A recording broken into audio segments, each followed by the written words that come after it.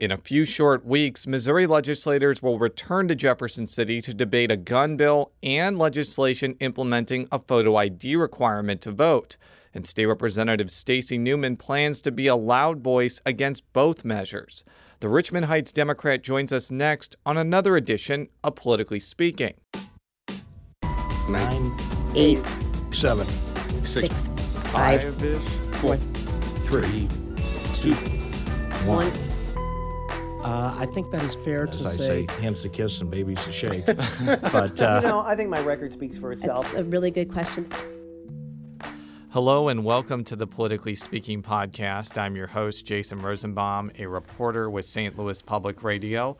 Joining me in studio in St. Louis is colleague Joe Mannis. And returning to our show for the second time, our very special guest from the wonderful world of Richmond Heights. State Representative Stacey Newman. Thank you for joining us. This is kind of a pre-veto session special. We had Senator Paul Wieland the last time to represent the Republican side, and the state representative here will represent the entire Democratic side. Yeah, we're basically trying to get people who are actually going to be in the middle of stuff during veto session. Yeah. And so you thought of me. Thanks a lot.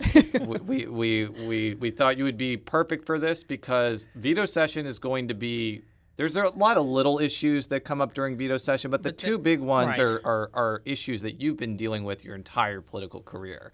There's a multifaceted firearms bill, which Joe will explain in a minute, and an implementation for a photo identification requirement, two issues I know you are very passionate about. So let's get right to it. We'll start with the firearms bill. Joe, do you want to just explain what's in this legislation? There's a whole bunch of stuff in this legislation. And among other things, it basically gets rid of the permit system for concealed carry, so people can carry concealed weapons. And anybody, presumably if you're a felon, somebody catches you with them, but the point is anybody can carry a concealed weapon unless proven otherwise. And it also has a rather controversial stand your ground provision that Representative Newman understands the debate pretty well on both sides. It's basically says that if somebody is on a street or any public place and they feel threatened, they can shoot somebody. And now the backers say there's other provisions in state law to make it clear that you just can't shoot somebody for nothing. You've got some opponents, including Representative Newman, who have said, no, the way this is worded, anybody could shoot somebody. And this came up during the floor debate in the House.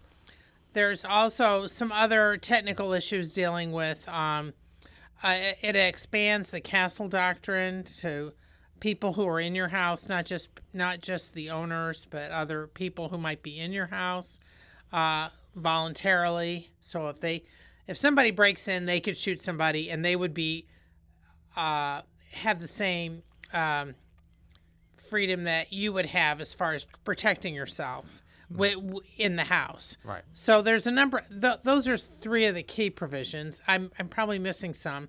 Representative Newman is was very involved in the House debate, so you're aware of it. There are veto-proof majorities from the Republicans in both the House and the Senate. The question is whether or not in the Senate side there's a filibuster enough to block it, or if some of the sheriffs and some other groups who have come out against it managed to sway a few senators. I think in the House there were so many, I think it's almost impossible for the Democrats to... am I right? You're right. Plus there was a few members that were absent. So, yes, right. It's going to be much harder to sustain the veto in the House. And as you said, it was... it's a party line vote in the Senate, and therefore, we would need two of the senators to actually either not be there for that vote or to change their vote. Okay, so did I describe the bill right? Is there any other provisions that you think well, need to be along highlighted? along with doing away with the permit, requirement to be able to carry your gun concealed, it also does away with the training requirements because the training was what the permit was based on. So therefore, any one of us here could go online here in about 5 minutes, buy as many weapons as we want, as much ammunition as we want with no questions asked. and then we would be able to carry that gun if it fit in our pocket anywhere that conceal and carry is legal. And right now, there's specific places, including the legislature. Members of the legislature and their staff can carry concealed weapons in the state capitol. Right now, no one else, just them. So, under this new, bill, you wouldn't even have to have any training, which is where law enforcement has completely come out in terms of this is the first time in my memory that even the statewide police chiefs have weighed in on a firearm bill along with the Fraternal Order of Police. This is statewide have said that those losing the training and permit requirements actually now makes this very dangerous for law enforcement. Not just the rest of us, but actually law enforcement, because already they're having to approach every situation, whether it be a traffic stop or anything, is that everyone is armed. Now, I know that Joe followed this debate closer than me, but when we've had people on our show explain why they think this bill was necessary, they say, and I'm paraphrasing here, there shouldn't be any fees or requirements or regulations around what they feel is a constitutional right. You've probably heard all the arguments for this bill. That one, I think, is kind of the genesis of why it came to be. What do you kind of make of that? Well, if that actually was true, now, of course, you would need a judge to weigh in on the constitutionality of a fee. But, there are plenty of states that require fees and permits and have training requirements. Again, that there's cost involved. So if that argument was really valid, you would have seen a case, you would have seen a judge rule that it's unconstitutional. So that's clearly false. But we go back and forth between that argument about Constitution and your right to defense, which again you already have. And to me, the other side of the coin is the number of fatalities. It goes back to human lives. How many human lives are we willing to trade for your right to protect yourself, which you already have? So, again, we're talking about difference in population centers. The mayors and the chiefs in Kansas City and St. Louis have been adamant, prosecutors, against this in terms of the danger required. And those who are advocating for this bill happen to live in communities where they don't have the population, they don't have the level of violence that we do. I'm going to play a clip now from Senator Paul Wieland. He's a Republican from Jefferson County, and he is going to talk about the constituent reaction that he has received for this bill. Overwhelmingly, the number of emails and stuff coming into my office are in favor of doing the override. Okay. Now, I am getting a handful of people that are very passionately opposed to it, but when you look at the numbers, it's like maybe a 60-70 to 1 ratio. Okay. I mean, 60 to 70 to 1. It's huge. I mean, I can only count maybe 5 or 6 people that have contacted me saying, this is a horrible idea. You need to stand with the governor. Mm-hmm. But we probably have 500 emails maybe already. Now, there's a reason I picked that clip because he talked a lot about this bill, is that I have noticed the NRA has gotten involved and they are having a very public campaign to try to get this overridden, which may explain partially why Senator Wieland got so many pro-Senate Bill 656, which is the number that he mentioned in this clip. I'm not sure if that's going to make a difference for people in heavily Democratic districts like you or many of your other Democratic colleagues, but for people who are in swing districts where it may matter, it could. What do you kind of make of that? Well, when people talk about, they've gotten a ratio of emails, I mean, that to me, that's false polling. I get a rash of emails. I might get, probably more that are progressive Democrats than those that are more conservative, just because of my district. And yet, though, I'm in a more populated area, too, than some of these, where gun violence is a reality. I mean, all kinds of gun violence, from domestic violence to suicide to accidental shootings with little kids pulling the weapon or pulling the trigger.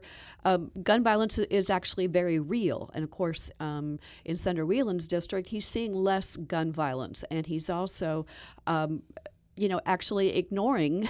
If you want to talk about public opinion, then let's go to the polling that's been done over and over in Missouri that says over 80% of Missourians want universal background checks on every gun sale. So if he's going to legislate and determine his vote based on polling, which again, emails coming in is really a type of unofficial polling, then his argument doesn't ring true. He is not addressing the idea that this bill will surely cost lives. Law enforcement has said it. We know this in terms of other states that have passed stand your ground measures. We know from Florida, particularly, since that law went into effect, their rates have skyrocketed. So if he's gonna base his vote on popular opinion, which again, getting a few emails is, then I would think that he would also, by that same theory, be in favor of universal background checks. Well, the contention he was saying was that criminals are going to get guns no matter what. And he says all these rules and regulations and training and everything simply affect the law-abiding people who wouldn't be breaking the law anyway, and that it was unfair to burden them with all these restrictions when criminals weren't going to be dealing with it. How do you counter something like that? Because I'm sure he's not the only Republican making that argument. Well, yeah, these are common arguments that we hear.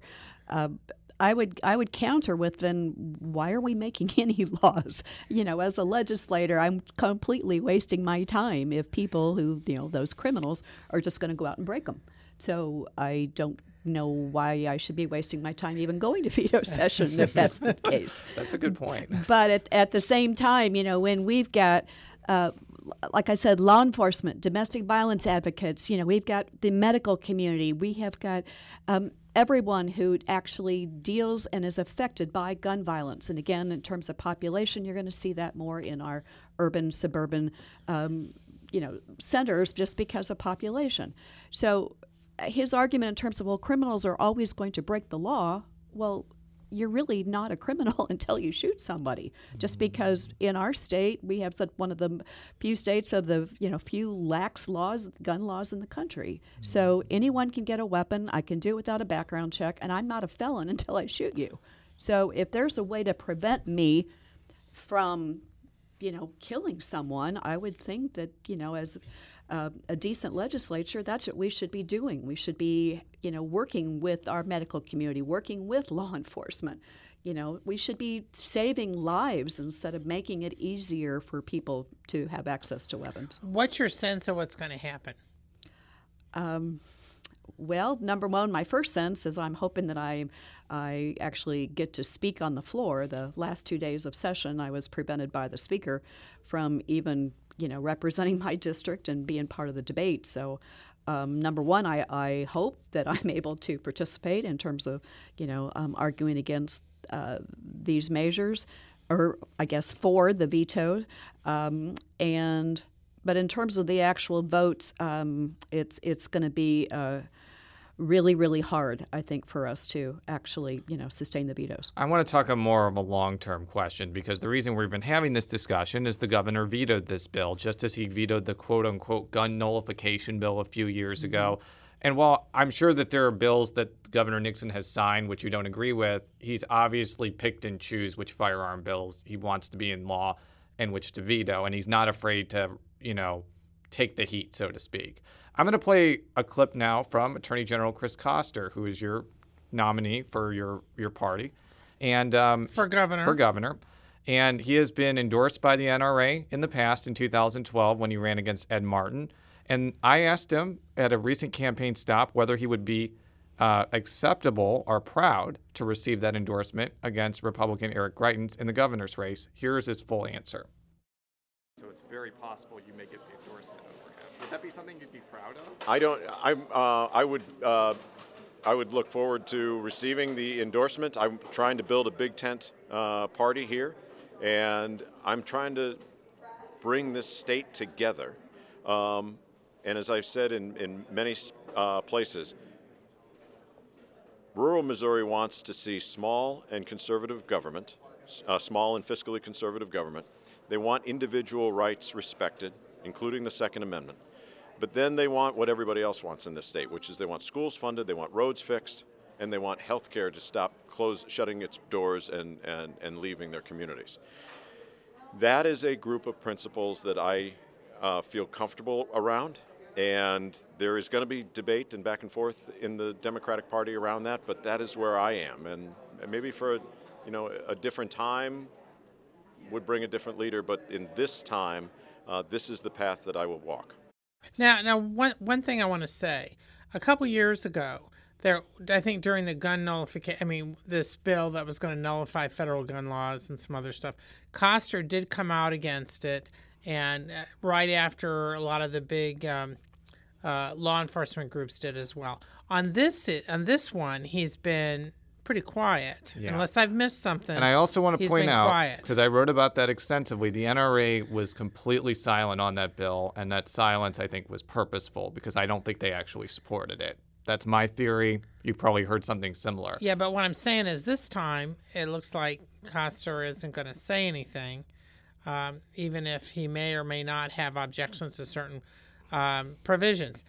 Have you, or, because you're pretty active in the state party, have there been discussions about this?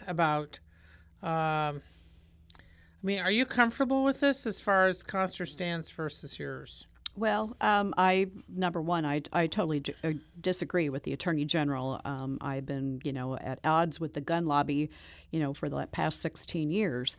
And I believe I actually agree with the law enforcement and prosecutors and, like I mentioned, physicians, and I can just go down the road in terms of all the people that believe that we have got to find ways to stop the gun violence that we already have. And again, it's more than just what people want to call, drive-by urban violence. This is domestic violence. This is, mass shootings. This is in schools. This is suicides. This is little kids pulling the trigger because guns are available in their home.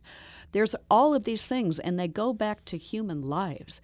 And I just work with too many survivors around the country who are now my close friends, who have taken up this same fight because they do not want this to happen to other people. And so I look at this issue, this is more than a political argument. This is more than just, a bill that we bring up in presidential election years. Right. And this is really about human life. And if the gun lobby, NRA, Attorney General, whoever wants to be at the table and say, okay, yes, we've sold enough weapons, the gun industry is doing just fine. What can we do together to actually save these lives? And, we ask, you mentioned being involved in the party. I was at the, in the national convention here in Philadelphia. Mayor Sly James spoke to the Missouri delegation, and he actually, again, this was a statewide delegation. People from all of our congressional districts were there, and he actually gave the strongest speech I have heard on gun violence in Kansas City. Mm-hmm. And it is his responsibility as our own mayor and chiefs and prosecutors to keep people alive. And I understand the frustration. I understand the being political in certain parts of the state. But I want to remind people there's gun violence everywhere. And it affects all of us, and it might have to affect all of us. Well, there's a reason, though, why I brought this up. Because, yes, there is the political component. But I think there's a policy effect of somebody getting endorsed by the NRA. If they want to keep that endorsement for re-election, they're basically going to have to conform to what the group or the members believe. And it seems like that means if Koster becomes governor, first of all, any restrictions on firearms that you or your colleagues propose are just not going to become law if he vetoes them. Or two, if the legislature puts forward even more extensions that we see right now, the chances are pretty high he's going to sign it. I mean, those have to be concerns to you. Oh, I'm extremely concerned. I'm extremely disappointed, and I'm fearful. I actually am, because what this bill that we're facing veto session, let alone any type of what we're going to see next year and the year after, is really about it's going to cause more loss of life to gun violence, because no one is talking about those simple things that came down from the National White House Gun Violence Initiative, things that 80% of Missourians agree with, like universal background checks. Let's make sure everyone who is, buying a weapon should have one, because we know there are certain people that shouldn't.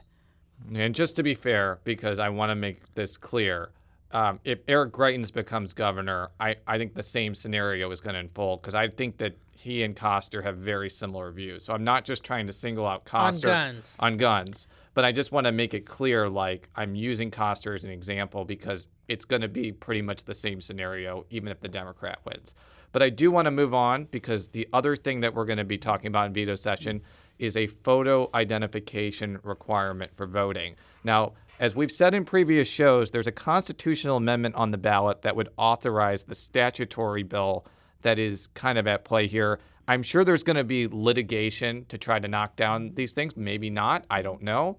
But, Joe, before we get into the nitty-gritty, could you just kind of explain what the implementation bill does? Okay, what the implementation bill does is set out exactly what forms of identification would be allowed at the polls. They would have to have a photo ID, but it's not just any photo ID.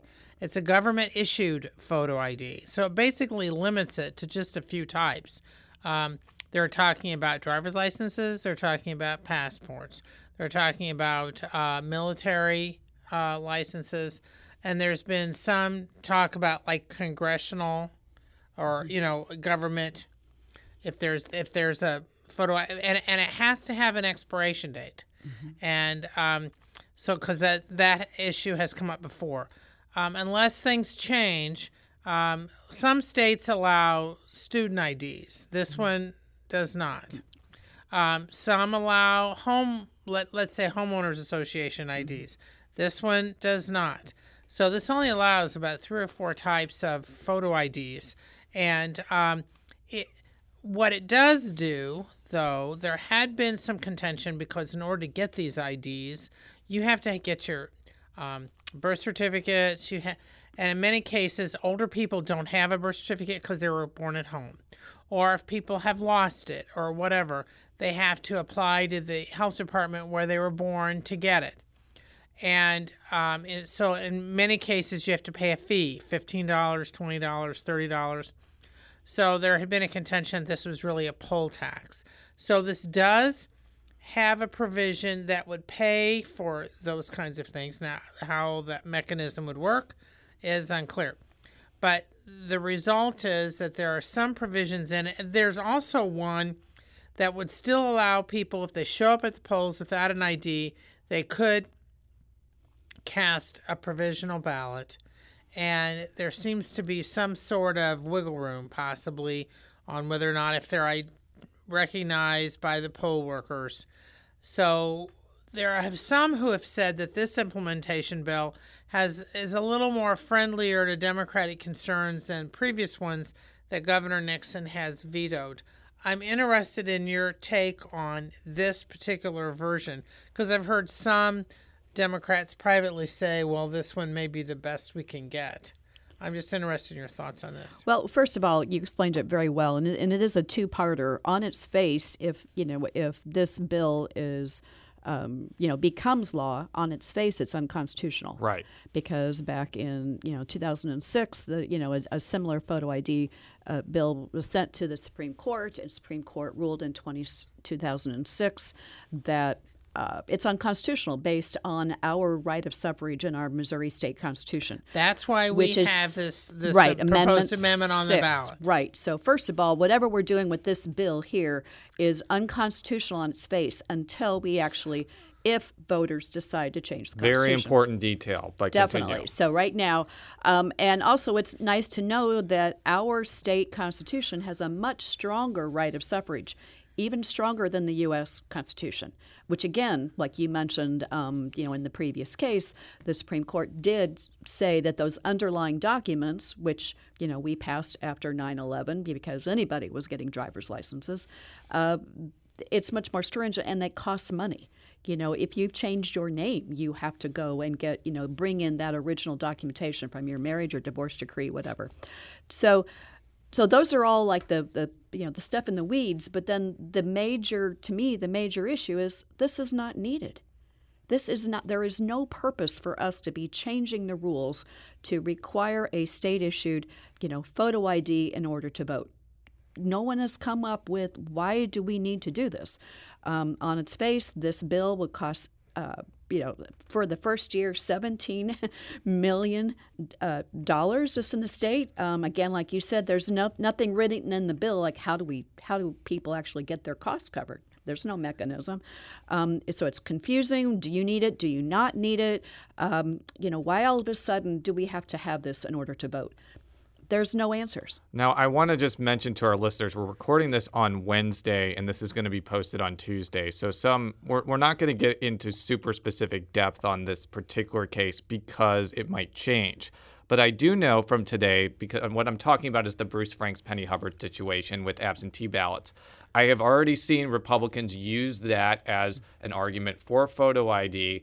But as Joe has mentioned many times, there is nothing in this bill that deals with absentee balloting. And there's nothing, I think, in the constitutional amendment that deals with absentee balloting. No, absolutely nothing. So none of this would affect this court fight or previous ones. I mean, frankly, fights over absentee ballots, accusations of absentee ballot fraud goes back, just from my career, I recall covering that in the 70s. So this is not new. The fact that there's a fight over whether or not there was fraudulent absentee ballots cast or pressure on people to vote a certain way with their absentee ballots. But the issue is, pass this law, pass the constitutional amendment, and I'm not saying you should or shouldn't, but I'm just saying it will not deal with absentee ballots at all. Exactly, because as you all know, the election statutes, that whole chapter is quite huge. It's like saying that, stealing cars is the same thing as shooting someone. Well, it's totally different. We have, our election chapter is huge. And again, absentee ballots and those regulations and who gets, how you get the application and what you have to do has nothing to do with in-person voting. Now, in-person voting, like say going back to requiring a photo ID, is all based on the theory that there is in-person election day fraud. However, no cases have ever surfaced. And, Republicans around the country, Republican leaders have said over and over that this voter ID proposal is designed to actually suppress certain people from voting. We know that the elderly, the disabled, like you mentioned, out-of-state college students who do not have a Missouri driver's license and no reason to get one while they're here. We talk about transgender, low-income people who live, in urban settings, don't need to have a car if you use public transportation. There's a whole segment of population that may be affected with voter ID. And again, there's no reason to change the rules. Now, the implementation bill, and I think the constitutional amendment as well, proposal, does stipulate that, they estimate how much it's going to cost state government to implement this. The first year. The first year. But my point is, if the money isn't allocated, it can't be put into effect. Exactly, because the implementation bill separately. Yeah, in the implementation bill, it makes clear. Well, here's the other thing to remember. First, to make this bill that we're talking about a veto session, to make it even legal, then voters would have to amend our Constitution to allow it, number one, which won't happen until November, or their chance to. So if the Constitution is changed to allow voter ID, just remember, the legislature can come back at any time and alter how a photo ID proposal would work. So those that say, well, the bill that we got this year, there's some compromise in it, they say they're going to help people with the underlying documents, even though there's no way to do it, et cetera, et cetera. To me, that's phony, because they could come back next January and totally change. If you have enough votes, you can, but wouldn't there change it. Yeah, but might there be legal fights if they did that, as far as tossing out the state payments to cover for these. Well, like you said, we would IDs. have to appropriate that cost. You tell me which program you want us to take $17 million from. That's just an estimated cost. And then, again, we would have to set up a program somehow to actually make sure that people could turn in those underlying documents and get reimbursed. Right now, there's no way for them to do it. So, again, we're throwing all these numbers around. What we do know is there's about 220,000 current voters, people who are already voters, who do not have a state-issued driver's or non-driver's license. Those 220,000, if this was, number one, to become constitutional and become law, would no longer be able to vote. For no other reason than Republican Party, which has been a partisan issue around the country, decided to change the rules. And going quickly back to the absentee ballot situation, we're looking forward to 2017. After what has occurred in the Franks Hubbard situation, especially the fact that because of a judge's decision, absentee ballot applications are now public record, as well as maybe making absentee balloting less stringent, maybe making no excuse absentee balloting. Those things have been discussed. As someone who has been in a challenging election before and who studies election law very closely, do you see legislative action coming from that situation that A, may make it harder for absentee ballot applications to become public, or B, maybe making it easier for people to vote absentee based off that situation? Sure, because we've already seen those efforts to restrict certain people from being able to vote. This would be just, the next step. But I've been the ranking Democrat on House Elections Committee. I'll be going now into my 8th year. On that, I expect to be on that committee once again. We'll have a new chair. And usually when we see our first bills that are filed are usually because of a current situation or something that's popular. Let's come in and let's try to fix something. A lot of times we try to do that because we have municipal elections coming up in March and April that, if there's something that really needs to be fixed, those kind of our deadlines. So sure, I would expect, I don't know what it would be because we obviously don't know yet from this situation what happened or what was wrong, what was right. We don't know. I mentioned the absentee ballot applications being public records because I could see the argument for them remaining public records because we just had a Post-Dispatch story that used that and uncovered a whole lot of things. The other side, though, is if you have a close election and they're a public record and people are able to find out who voted in a Democratic primary and where they live, I could see a scenario where people on one side are going to people and potentially harassing them into saying they voted absentee for the wrong reason. Have you heard that type of argument? Because I've certainly heard that argument from a lot of pro-Hubbard people and anti-Hubbard people. Well, I would think that could be possible depending on the type of campaign that's run. But people should know, too, that your voter record is public record. We don't know how you voted. We know that you voted. Which is really how we all start with in terms of we only deal with frequent voters since we don't have campaign time to reach everyone. So, on that argument, and people don't know that right now your voter record is public. I have your name and address if you were a registered voter. Yeah, it just doesn't state which party in the primary, but that could change. But I also know, yes, when you last voted and how often you voted, those kind of things.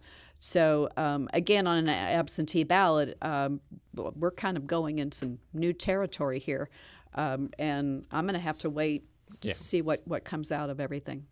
Now, Republicans traditionally have not gone after absentee ballots.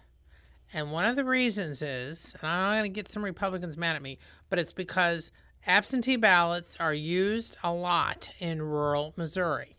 They're used a lot because in many cases people live long distances from where they can vote.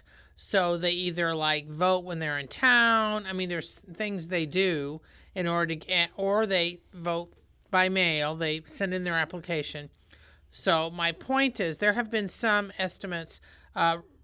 Secretary of State Robin Carnahan did a study several years ago when she was in office, and it was roughly equal, the number of Democratic and Republican votes that were from absentees.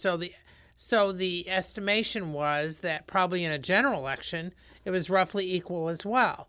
Well, because of that, some have contended that's why Republicans, while they blast voter fraud, have not gone after absentee ballots because it's used a lot by their constituents. Well, and too. There's different programs. I think we're seeing here talk about a disabled elderly program that once you're in it, you are, and you voted. I know there's some stipulation you have to vote once or twice. I think even an absentee ballot, you have to vote in person the first time you vote, so you actually know that you're real. And after that, so these elderly disabled can also join this program where they automatically, every election, get that ballot mailed to them. They don't have to go through the two-step with the application. But we have tried. One of my Democrat members has tried for a couple of years just to pass no excuse. Absentee voting, whether you're voting by mail or voting in person, because if you do look at those, excuses that are on the absentee ballot, again, whether you're voting at the election board or by mail, it doesn't cover everything. The biggest thing is, do you expect not to be in your district on election day? And many people have to say, I don't know, particularly if your job is fluid or medical reasons or all kinds of things. And so we have asked, can we just make that no excuse? Because like you said, this is not a partisan issue in terms of voting early. People need to do it. We've also tried to advance early voting, let the voting process start a couple of days earlier, so those people who do need to vote absentee can actually do that in person. And again, we've stalled there. So it looks real clearly that there's no efforts to actually make voting easier, but with these voter ID proposals, it's to make voting harder from our majority party. So it's going to be really interesting to see what we talk about in terms of our election committee, in terms of what comes out of this situation here with this with this race. But at the same time, to jump real quickly and to make an unknown situation partisan, or to make it blame the Secretary of State, or to do all of this, to me this is kind of childish. We first need to find out what the facts and the details are, and then if a statute needs to be fixed, or if we need to whatever we need to do, that's what we need to do at that point. Now, before we go into politics, do you think that the implementation bill will be overridden? I mean, yeah, the veto of the implementation bill. Right. And I know you keep calling it implementation bill, yes, and that's kind of, you have to think about, yes.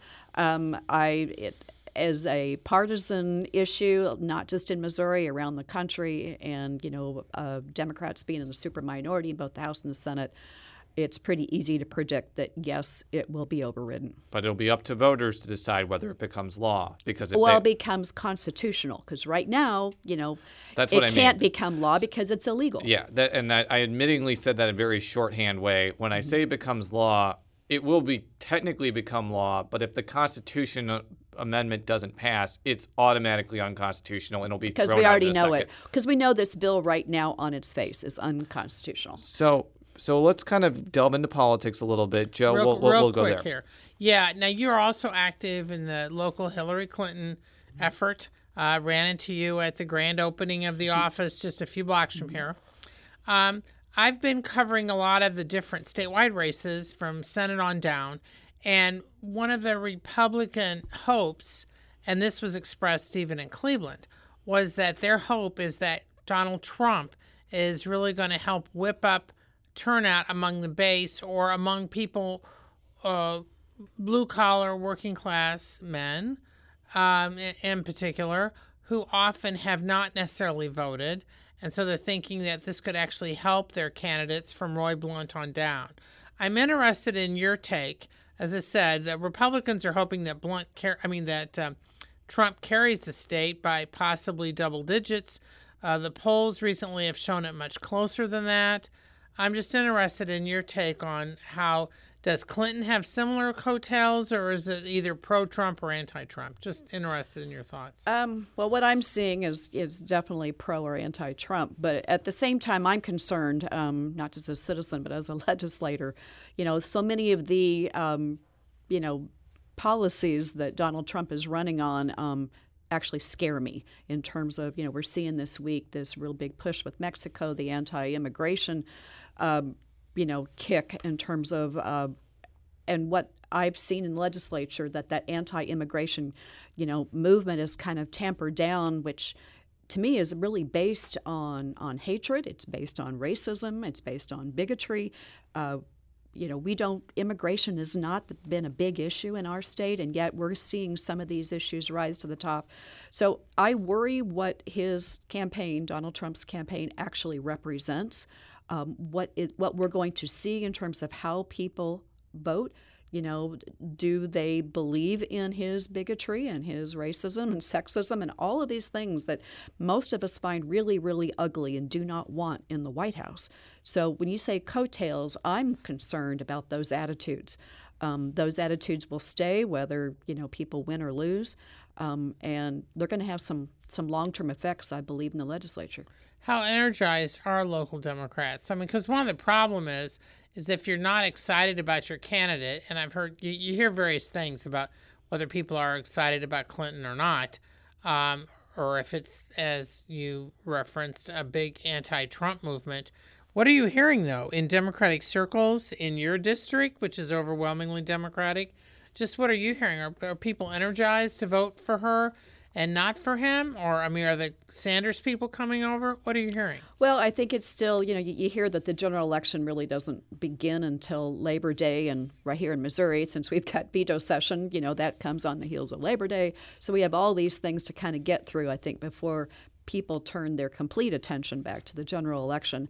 We know that latest polling shows that Hillary Clinton and Donald Trump are almost neck and neck in Missouri, which is kind of new for Missouri. I was on the John Kerry staff or campaign back in 2004. We were never up, in that race, and then after that, we've lost the status of being a battleground state. We're back to current polling shows us we're almost even, which means that more people are favoring the Democrat presidential nominee, in the last, 12 years? Yeah. This is kind of new. So a lot depends, I think, on what happens with, Donald Trump's campaign, what's going to happen the next 2 months. Debates. The fact that Washington University here in St. Louis will be hosting the second debate. Hopefully. Well, let's not get into that. But Donald Trump actually shows up, but continue. Right. Well, we're trusting that he will. My point being is that the debates often are yet another reset button. Once the debate season starts. Well, and we always hear about the October surprise. Maybe that's it. Maybe that debate is it. WikiLeaks. Who knows? But I don't mean to be too conspiratorial, but when he was complaining about the debates coinciding with football, it did plant the seed in my mind that he may not actually go through with it. Football might be a little more important to him. Continue. Right. But I think, we've always seen, who can predict going back the last, several hot presidential, races, what happens in those last 2 months. This is something I do know. We will see another mass shooting in the states. We've had too many. There will be more. If we have now I call it the plane crash theory. The fatalities have to be a higher and higher number for people to, pay attention, to be affected. We will be seeing more of those, and whatever effect that has on voters in terms of, Hillary Clinton running for gun violence prevention, Donald Trump, again telling everyone they need to be armed. There's so many things that can happen in these next 2 months after Labor Day, and what that does to energize voters. It's going to be hard to say. I think right now people really believe that Donald Trump is the wrong person to be sitting in the White House. Well, we're going to have to end it there. Thank you so much for coming. This is our first time in person. The last time we did it through the magic of radio in Jefferson City. Yes, I like being in person better. This is kind of fun. I like doing it in person better as well. I like seeing what you guys really look like all the time. Too bad. We are actual people, not holograms. For all of our stories, stlpublicradio.org. Follow me on Twitter at Jay Rosenbaum. Follow Joe on Twitter at Jay Mannies. It's JMANNIES. And how would we follow you on Twitter? He's Stacey Newman, STACEYNEWMAN, Facebook, Twitter. I'm pretty active. I live tweet the session and committee hearings when I can. And thank you very much for having me on. Let's go veto session. All right, go veto session. We'll be back some other time. Until then, so long.